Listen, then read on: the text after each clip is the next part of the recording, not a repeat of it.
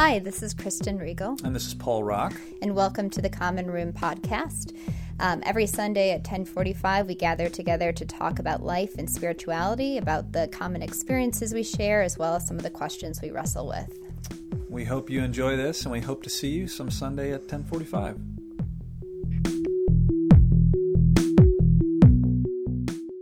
We've got the Advent wreath here because we are in Advent, the season of Advent. And the 4 Sundays of Advent, the 4 candles, and then the Christ candle is the Christmas candle. And so Advent is kind of this progression in thinking about how we kind of grow in our opening ourselves to receive God as God comes to us in Christmas and the incarnation of Christ. And so our thought was that during this Advent season we would kind of continue to expand our understanding of what does family mean, and what does family mean to us, and our experiences of family, but then kind of seeing family through God's eyes. And it really is something that, for me, I was thankfully, luckily, or whatever, just my situation was I was born into a pretty solid nuclear family. Mom, dad, brother, sister, they each came from a fairly solid nuclear family. We're all white, northern, Midwestern, European. And so my understanding of family was pretty small for a lot of my life. It was pretty limited. People who looked like me, people who had my same last name, and it wasn't until I got a bit older and got into, really until I kind of got into my late teens and we moved, that I started to experience different understandings of family and what family was and what that meant. And I think every time you are challenged, whether it's in your nuclear family or inviting somebody else in or a sibling gets married, every step is a little bit harder to kind of expand and break open your maybe smaller understanding of family to make it allow yourself to love a little bit more, allow yourself to accept a little bit more. I think every step of that is a journey that's not necessarily easy, but I think every step we take, it makes the next step a little bit easier, maybe. So Darron is here, and Darron's story is a wonderful one. I'll let him tell it. But when we asked him to kind of start this Advent series and thinking about family, he was gracious enough to kind of say that he would share his story, but also his thoughts about the first scripture that kind of came to mind when he thought about family and what that means, and maybe isn't necessarily as neat and tidy as we might think it is. So, Darron, go ahead. Thank you. Everybody okay? It's a common room. You kind of chill, right? Mm-hmm. Laid back. Like that.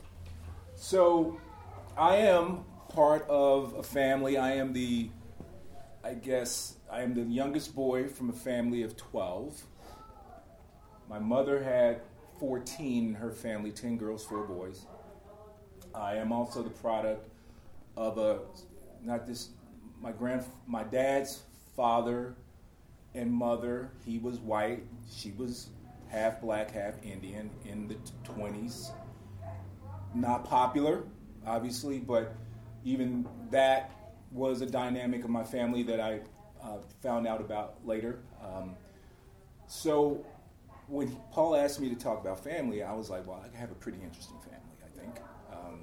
I'm a part of a blended family. My dad had 6 kids before he met my mom. My mom had 1. That made 7. And then they had 4 together. And then there's October surprise that comes along a little later.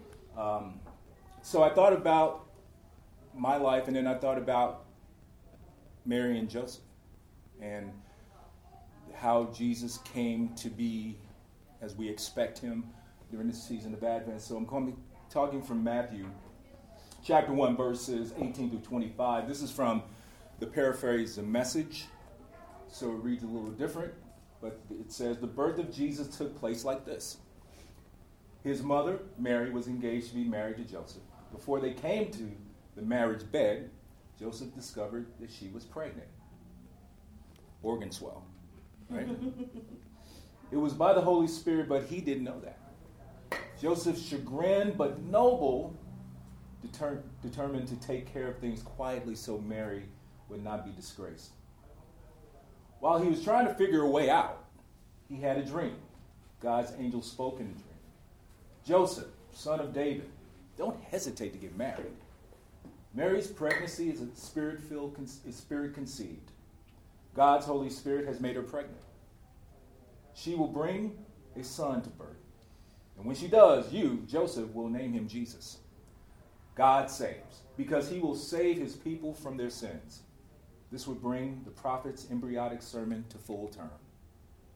Watch for this. A virgin will get pregnant and bear a son. They will name him Emmanuel, Hebrew for God is with us. Then Joseph woke up. He did exactly what God's angel commanded in the dream. He married Mary, but he did not consummate the marriage until she had the baby. He named baby Jesus. So, way back in the day, God found a way to complicate a family. We don't talk about Joseph in the whole scheme of things. Very often, we talk about Mary, talk about the Immaculate Conception and all that. But think about Joseph. Dude. He's like, I haven't even touched her. What's going on? What I love about Joseph, though, he immediately got into grace mode. He's like, look, I don't really like this. I got to find a way out, but I'm not going to shame Mary. I'm going to find a way to get out of this where she doesn't have to be troubled. And then, of course, God intervened, of course. Say, hey, Joe, wait, cool your heels. Let me tell you what's going down. All right? So, as we think about family, how would you feel if all of a sudden something like this happened to you? Now, not just, and what I mean something like this, there's all kinds of things that this could be. Couldn't have to be that your wife is now pregnant all of a sudden and you've never touched her, you're not even married to her, and you're feeling pain and hurt and you're wondering, how could you do this to me? Because that's the first thing that Joseph said, I tell you, how could you do this to me? But there are all kinds of scenarios where your family feel like they have betrayed you. You can't trust them. Family is complicated enough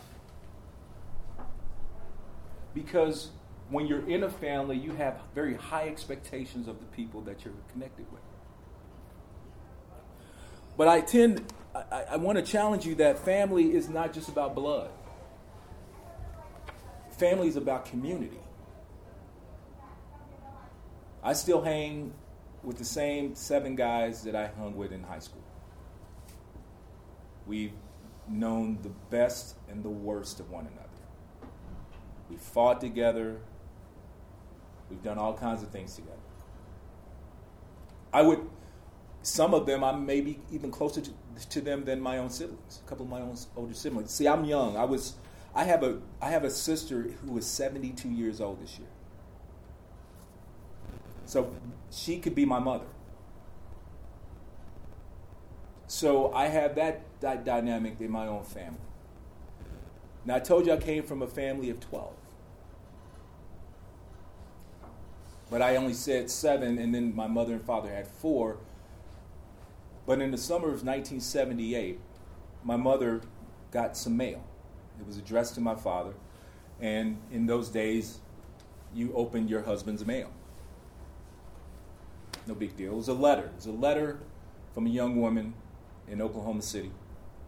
And she was writing to my father, who was her father. We did not know who this person was. My mother had never heard of her. And so she read this 2-page letter, and at the end of it, she's like, I'd really like to see you. Well, I don't really know what the aftermath, what my mother and father talked about. I do remember watching my mother sit on the bed and read this letter and began to weep. 2 months later, my brother passed away, July 4th, 1978. And that event brought my sister Charlene to Kansas City. And she came to our house first, and sorry, that's my wife. She came to my house, our house, and my mother opened the door, and I'm standing behind my mother. I'm 12, and when I saw my sister, I looked at her face, and I was like, I knew this was my father's kid. She was my father. And my mother looked at her, and I don't know, it could have been 2 seconds, it could have been 20 seconds, 2 minutes, whatever the case may be. They looked at each other, and she just opened up her arms. She said, "Come here, baby." And then she embraced my sister. That is something I was just telling Paul, I have really never talked about this till today. Because my mother made it so normal. This is what we do in this family. Come here, baby. And so she set the tone for how we were supposed to act. And my mother was such a strong figure in our family that if she did that, and we understand the impact, Charlene was about 22 years old, and if you do some math, it's potential that this was a product of an extramarital affair. So this could have went sideways in a hurry. My mother made a decision that at that moment it was more important that we be family, no matter what the circumstance, than for her to get into all her feelings. I'm sure they dealt with it at some other point, and I'm hoping that she shared how hurtful that might have been to her, to him. In those moments when they talked at night with the TV watching them. But at that moment, she realized it was more important that for that child to be accepted into this family than for her to be feeling a lot of angst. So let me ask you a question. If that were you, how would that make you feel? How do you think you would have reacted? Could you imagine yourself exuding that type of grace? Like Joseph, who in spite of before the dream, even though Joseph didn't know what was going on, he still was like, but I can't just kick her to the curb. I still have to love her through this. You know, when you ask that, I think, especially in your mom's position, I think maybe I could have at least faked it and loved this kid that showed up at the door. I don't know about my spouse, though. I mean, I don't. And when I think about Joseph, for God to be like that, this is a child of mine. I don't know how I would have responded. I don't think I probably would have been maybe as gracious. I think it's easier to imagine having the same reaction of, you see this kid in front of you, and as a mother responding that way. I think it's a whole lot easier to imagine being empathetic to the child than to the spouse. Probably pretty easy. My parents were married 43 years. My mother died on October 9th, 2000. My dad died February 25th, 2001. So there's a strange beauty to that, which, as I look back and even as I tell this story, that their love was stronger than I even ever imagined. Because my father was not easy to live with. And as far as me, the fruit doesn't fall far from the tree. I'm not easy to live with either. Not for the same reasons as my dad, but still. Family takes on all different types of shapes. You mentioned something about the people you say goodnight to. So that makes total sense to me. What should the church be doing when it comes to family? And what are we doing as an institution to welcome people into the family of God? Because let's face it, God already has shown us in Joseph's story, family is not, there's no handbook to family. There's no way that it's supposed to be. Paul used this term nuclear family. The 2 kids, the picket fence, 2-car garage. I'm on my second marriage. I have a blended family. I have 6 boys. My oldest son is not my biological. I've been around since he was 2 years old. He calls me dad. He calls his biological father Darron. When I think about my relationship with my oldest son, Corey, I have to, it's only in conversation that, oh, yeah, Corey's not mine biologically, but he's my son. And when he hurts, I hurt. It feels the same. It doesn't feel any different than my kids that I brought into this world biologically. It doesn't feel any different. So, what constitutes family for you? And how should the church be modeling family? See, because to me, when I think about family, that the church should be that shining thing on a hill that people look towards and say, that's how you do it. That's how you have family outside of the people that you're related to. People that care for you, that don't judge you, that with all your barnacles on you, they're okay with you coming in here and saying, hey, come here, baby. That wraps us, that the doors are a metaphor for the arms that are open and they wrap around you. I think, though, the exercise in this and my sermon title and the other 2 services that we're all in the family is that we really need to begin to live that out.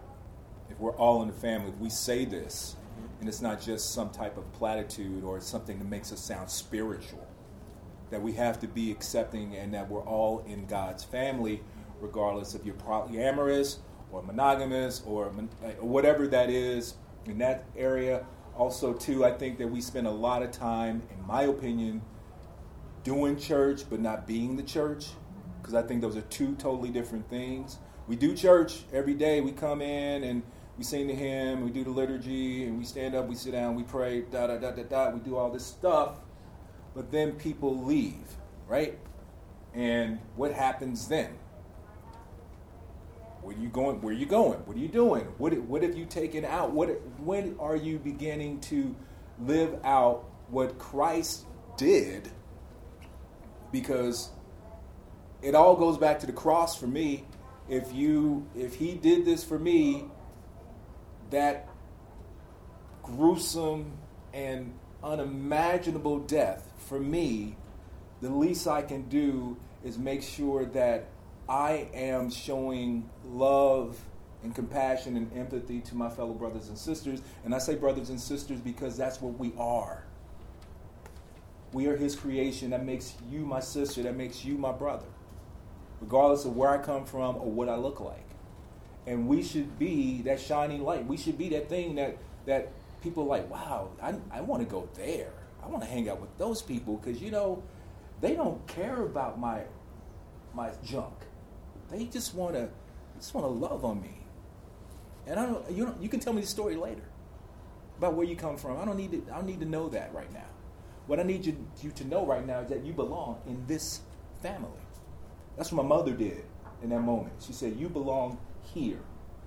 I don't care where you came from. I don't care who your mom is, how it happened. I'll talk to him later. But right now, I want you here in this family. We're going to light one candle and close with a prayer. So as Tom lights this candle, I I want us to be thinking about practically this idea of expanding your concept of family is pretty difficult. But like I said, oftentimes it begins with just an event that happens. Somebody brings somebody home. I remember my parents kind of said to us, guess what? We're going to be a host family for this Laotian family. We were like, oh, really? And so what are we supposed to do with this woman and her child that are going to now be living in the downstairs basement? And they said, we'll treat them like family. And that was kind of it. That's how you first learned, oh, that's what it means to be family. And when that little step is taken, then you figure out how to take another step, and you keep expanding your understanding of what it means to be family. So just in the week to come, maybe to be thinking about just one thing that you can be looking for, one thing that you can do to help you to take another step to expand your notion of family, to extend love and grace and welcome to somebody else. So as we light this one candle, we think about this first step that we take in our journey, this Advent journey, and our first step in being family. And as Tom lights this, we're going to say this prayer together. God, we acknowledge that our default notion of family is small compared to yours. You stretch and challenge the boundaries of biology and nationality and ask, who is my mother? Who are my brothers and sisters? Your answer to these questions make us uncomfortable. Your definition of family forges new bonds of care that disrupt our cozy notions of kin. This Advent, open our eyes and our imaginations to an ever-expanding practice of thinking about, praying for, and taking care of our family as it becomes more like your family. Amen. Go in peace, family. Thank you, Darron. Thank you. God bless you all.